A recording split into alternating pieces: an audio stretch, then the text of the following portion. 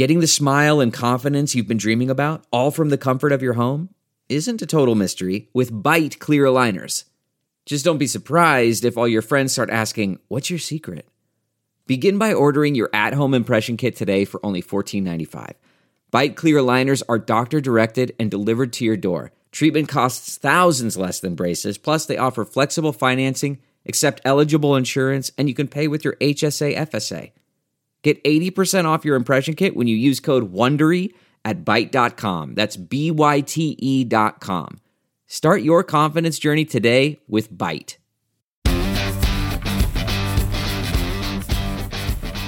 Hey y'all, I'm Jen Horan-Jeff, founder of Savvy Cooperative, and I'm thrilled to be here on the Offscript Media Network to talk to you about a dirty little word, non-compliant. Because patients are labeled non-compliant all the time, but more often than not, it's because the system hasn't been designed in a way that works for them. I truly believe that patients have the power to influence the future of healthcare. So join me as we take on healthcare and challenge the status quo, because sometimes non-compliance is what moves the needle.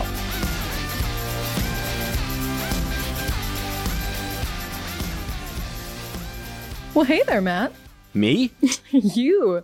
What brings you back, though? What's our aggrieved discussion tonight about? Well, today, somebody forwarded me an interesting article that they caught before I did that came out in the New York Times.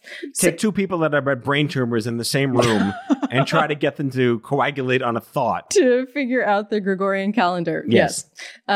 So today, I was sent an article from a friend and colleague who said, "Hey, Jen, you might be interested in this." And most certainly I was, because the article itself was asking about sort of the ethical questions around what a clinical trial participant is sort of owed for their contribution to innovations. So like a quid pro quo, by helping save my life potentially and helping you make a bunch of money getting a drug to market, you then have recompense for what, paying my mortgage for the rest of my life or something? Wouldn't that be nice? But I think that it comes back to the conversation around value exchange and what does it mean for somebody to be contributing to, in this case, a for-profit company that will then hopefully go and make money because they've made a good drug. But what about the people that are literally putting their lives on the line? So this is a less lethal version of the pay your patients to speak at a conference. Well, I don't know if it's less lethal. This could certainly be more controversial, but it's right up my alley. So I'll tell you why. That this particular article, which is an op-ed in the New York Times, let me tell you the title of it, "The Stressful Conclusion of a Clinical Trial." That is the name of the title. And it goes on to say, does a pharma company have a moral obligation to acknowledge my participation with an ongoing supply of the product that I helped test? So in this case, they're saying, hey, I was in this trial. Shouldn't I now get that medication for free because I was part of this? What do you think? So that person is likely to not get that product for free when it goes to market. And I think today's word is recompense. As recompense for her donating her potential life and death biology to the study, should she be entitled to free meds for life, like get out of jail free card? Yeah. What do you think? I think it makes sense. I don't think a private sector economy would ever allow that to happen because it doesn't make shareholders richer. But who knows? Well, that goes back to the fact that I think that, that companies that are working in such a space should actually be public benefit corporations for that sole purpose, that they do need to balance this with shareholder value. So what is that public good? So that's a whole other situation to unpack. But in this case, around clinical trials, are you sitting down, Matt? I actually am sitting down. Excellent. I normally do the standing up, but for you, I'm sitting down. Sitting down. It's a long day. So my belief someday is that patients that participate in clinical trials have equity in that company or that drug or brand that they helped bring to market. So not only just a free supply for you, but that you can continue to reap the benefits on a small scale. But please, I think about my friends who participated in, say, the Humira clinical trials, the, big blockbuster drug. Not a sponsor.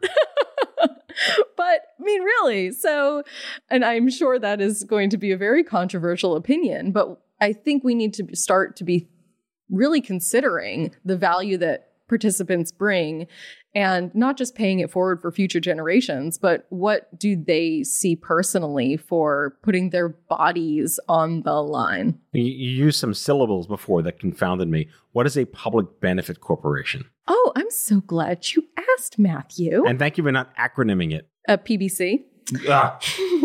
Fine. A public benefit corporation is a legal entity that ensures that you have to balance the public good that your company establishes with shareholder value. So what that means is that if you decide to give your employees a day off because you believe in that, or, Patagonia being a public benefit corporation, they want people to go outside. And so that means they give employees time off to go do that. Savvy Cooperative is actually also a public benefit corporation. I've heard of that group. And we are a mouthful because we are a public benefit co-op. So we have a public good established to make sure that we are including people's lived experiences in design. And what that means is that if you need to spend money to do your public good, your shareholders can't sue you because you have established it in your charter. And should there also be any change in leadership or direction, it is instilled in your legal structure so that it cannot be changed. You just made me cross-eyed, but I think I got the gist of what you just said. My job is to semi-understand you. Well, it just comes down to the fact that you have to balance not only making money, but doing what's right for hopefully the people that you're trying to serve. So in this proverbial what-if machine that we're discussing, what could it possibly look like from an infrastructural private sector shareholder-backed billion-dollar company to decide one day it's in our fiscal interests and growth goals and shareholders' stake value, words that I don't know what I'm saying, to actually do this? Has that conversation even remotely ever happened in industry? Yes, and it's exciting. I'll throw out some fabulous people. So friend Ethan Perlstein, who started Perlara Labs, was a public benefit corporation. It is on pause right now, but their model around getting patients with very rare diseases, N of 1 type studies that allowed essentially families of these, individuals that were affected to figure out, some other sort of structures. And I won't go into detail, and I certainly Thank you for not going into detail. I wouldn't be authorized to speak on all these things, but just trying to figure out how can we bring the people that would be participants in these trials into the fold sooner and to give them some ownership stake in what becomes of it. So I think that these are really interesting models that we need to explore. All right, so I'm learning a lot about the rare disease space, as I've discussed on this show for many, many months, working with Nord. And I can't quite comport the rare disease space from your what-if machine here to the oncology space, because oncology could have trials that affect 150,000, 300,000, 500,000 people, and rare disease could affect 200 people. It makes more sense to me as the armchair idiot on this side of the conversation to think that it is in the interest of the groups working in rare disease with smaller populations to get that equity to those patients, because I can't finish that sentence. Whatever I'm trying to say, I think you understand what I'm trying to say. Yeah, because it's a smaller population and there need to be incentives there. And those individuals will most likely not only be in the trial, but then supposedly taking that medication afterwards. And you think about the really ultra rare conditions. How do you galvanize people to participate? And one way is to give them ownership. So is this payola to consumers? Is it in their interest to do this because they're getting legally bribed in their fiscal interest? Is it skullduggery? A word I'm going to use on this show? Skullduggery? I love the word, but I do not believe that giving people ownership in things is skullduggery. I think it is an equitable way of acknowledging somebody and a more, fair value exchange. You used value exchange again. Well, Was that your version? That's your word for the show. Okay. Hey, I mean, for somebody who runs a co-op, it's my everyday word. I'm just going to go back to phrase. recompense. I look at trials still as the boogeyman conversation. And we've been having this discussion in oncology and consumer protection and patient advocacy for 30 years. Clinical trials is a terrible phrase because it seems to imply continuously that you're a guinea pig, which you kind of are, but how do you not want to be made to feel that way? And this idea of selfless giving to help the next person is not, it's not the American way, is it? Well, I think It should be. it should be, but at the same time, a lot of people do participate in clinical trials for that or any kind of research. And that's fabulous. And that gets you only so far, though, even if somebody does not need any additional sort of compensation or ding, ding, ding, value exchange. I don't really have a button to push. That's why I made noises for us. We can do our own noises. I preempted that. That regardless of the fact that they may be doing it out of the goodness of their heart, it still does bring value. And I think that's the part that people need to really sit with, is that it does have value. It doesn't matter what somebody does with said exchange. It just still needs to be acknowledged.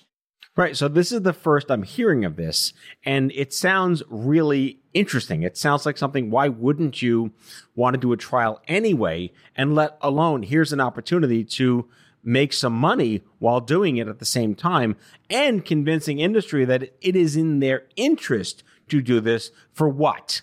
Well, I think that what you're coming down to around that they can make some money, this is always a challenge when you talk in the pharmaceutical industry or healthcare industry, is, is there going to be bias there? What are people's motivations?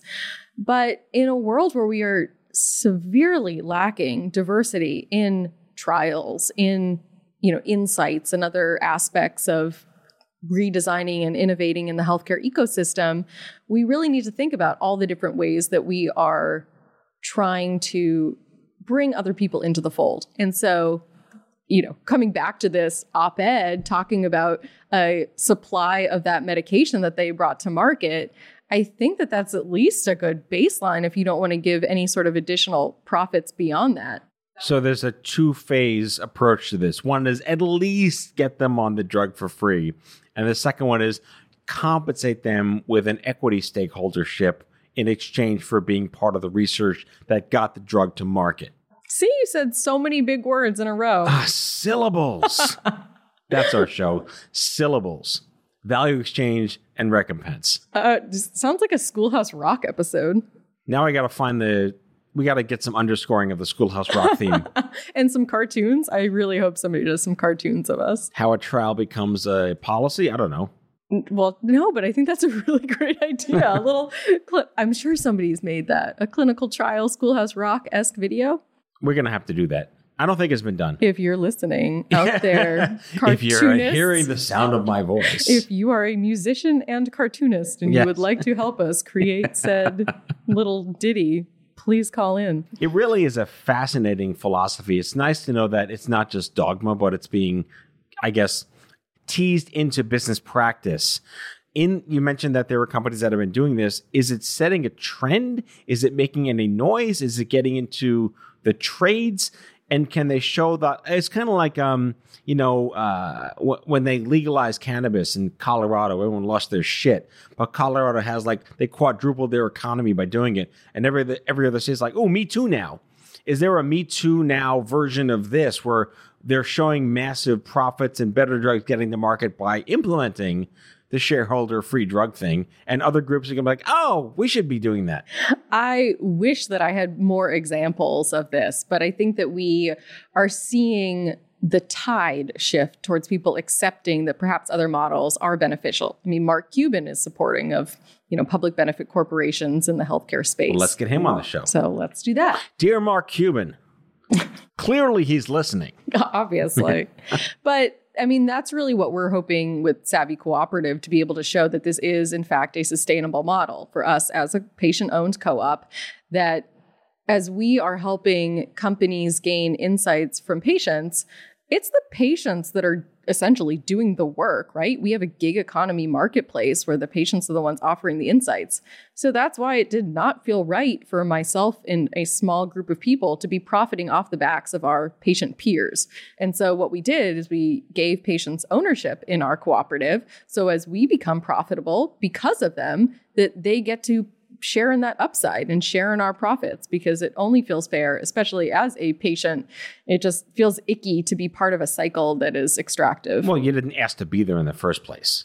No, and I think it comes back to the fact that people dismiss patient insights as being valuable and that it's just expected to, pay it forward and to share out of the goodness of their hearts, which again, many people do. I do. But it doesn't mean that it doesn't have value. #AskPatients. Let's do that all day, every day. I think what's the most fascinating takeaway for me in this conversation is that this conversation in and of itself wouldn't exist if patients themselves didn't start it. This is not some aha revelatory idea that would trickle down from industry. No, I do not believe so. I mean, it comes back to sort of even why I personally went on this journey with Savvy. I did not mean to start a company. I was an academic by training, and I just saw it happen over and over and over again, asking patients for their insights for free or not looking out for their best interests.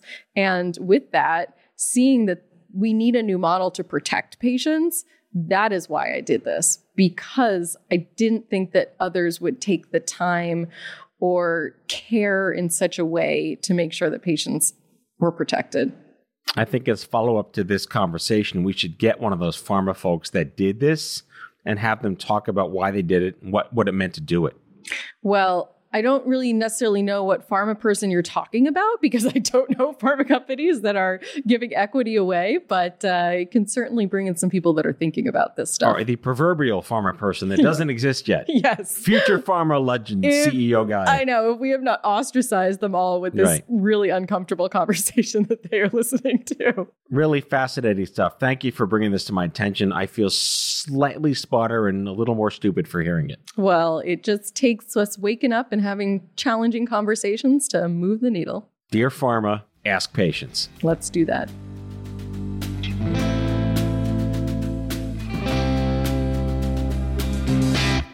So,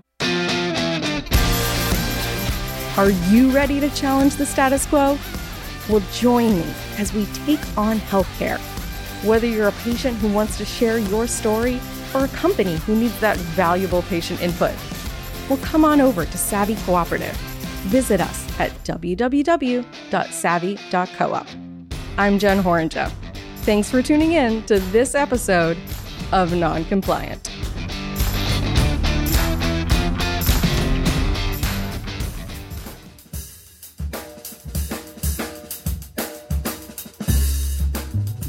That's all for today, folks. If you like the show, be sure to subscribe, leave a review, follow us on social, and tell all your friends to listen. Out of Patience with Matthew Zachary is a product of Offscript Media. Our executive producer is Matthew Zachary. Our senior producers are Jen Horonjeff and Andrew McDowell. Darren Tunn is our production intern. It is recorded, mixed, and edited by Matthew Zachary. Our theme music is by the Mike Van Allen Quintet and by Mara. For advertising and media inquiries, email media@offscript.com. Hit us up at contact@offscript.com to share comments, feedback, and make guest recommendations. For more information, visit offscript.com.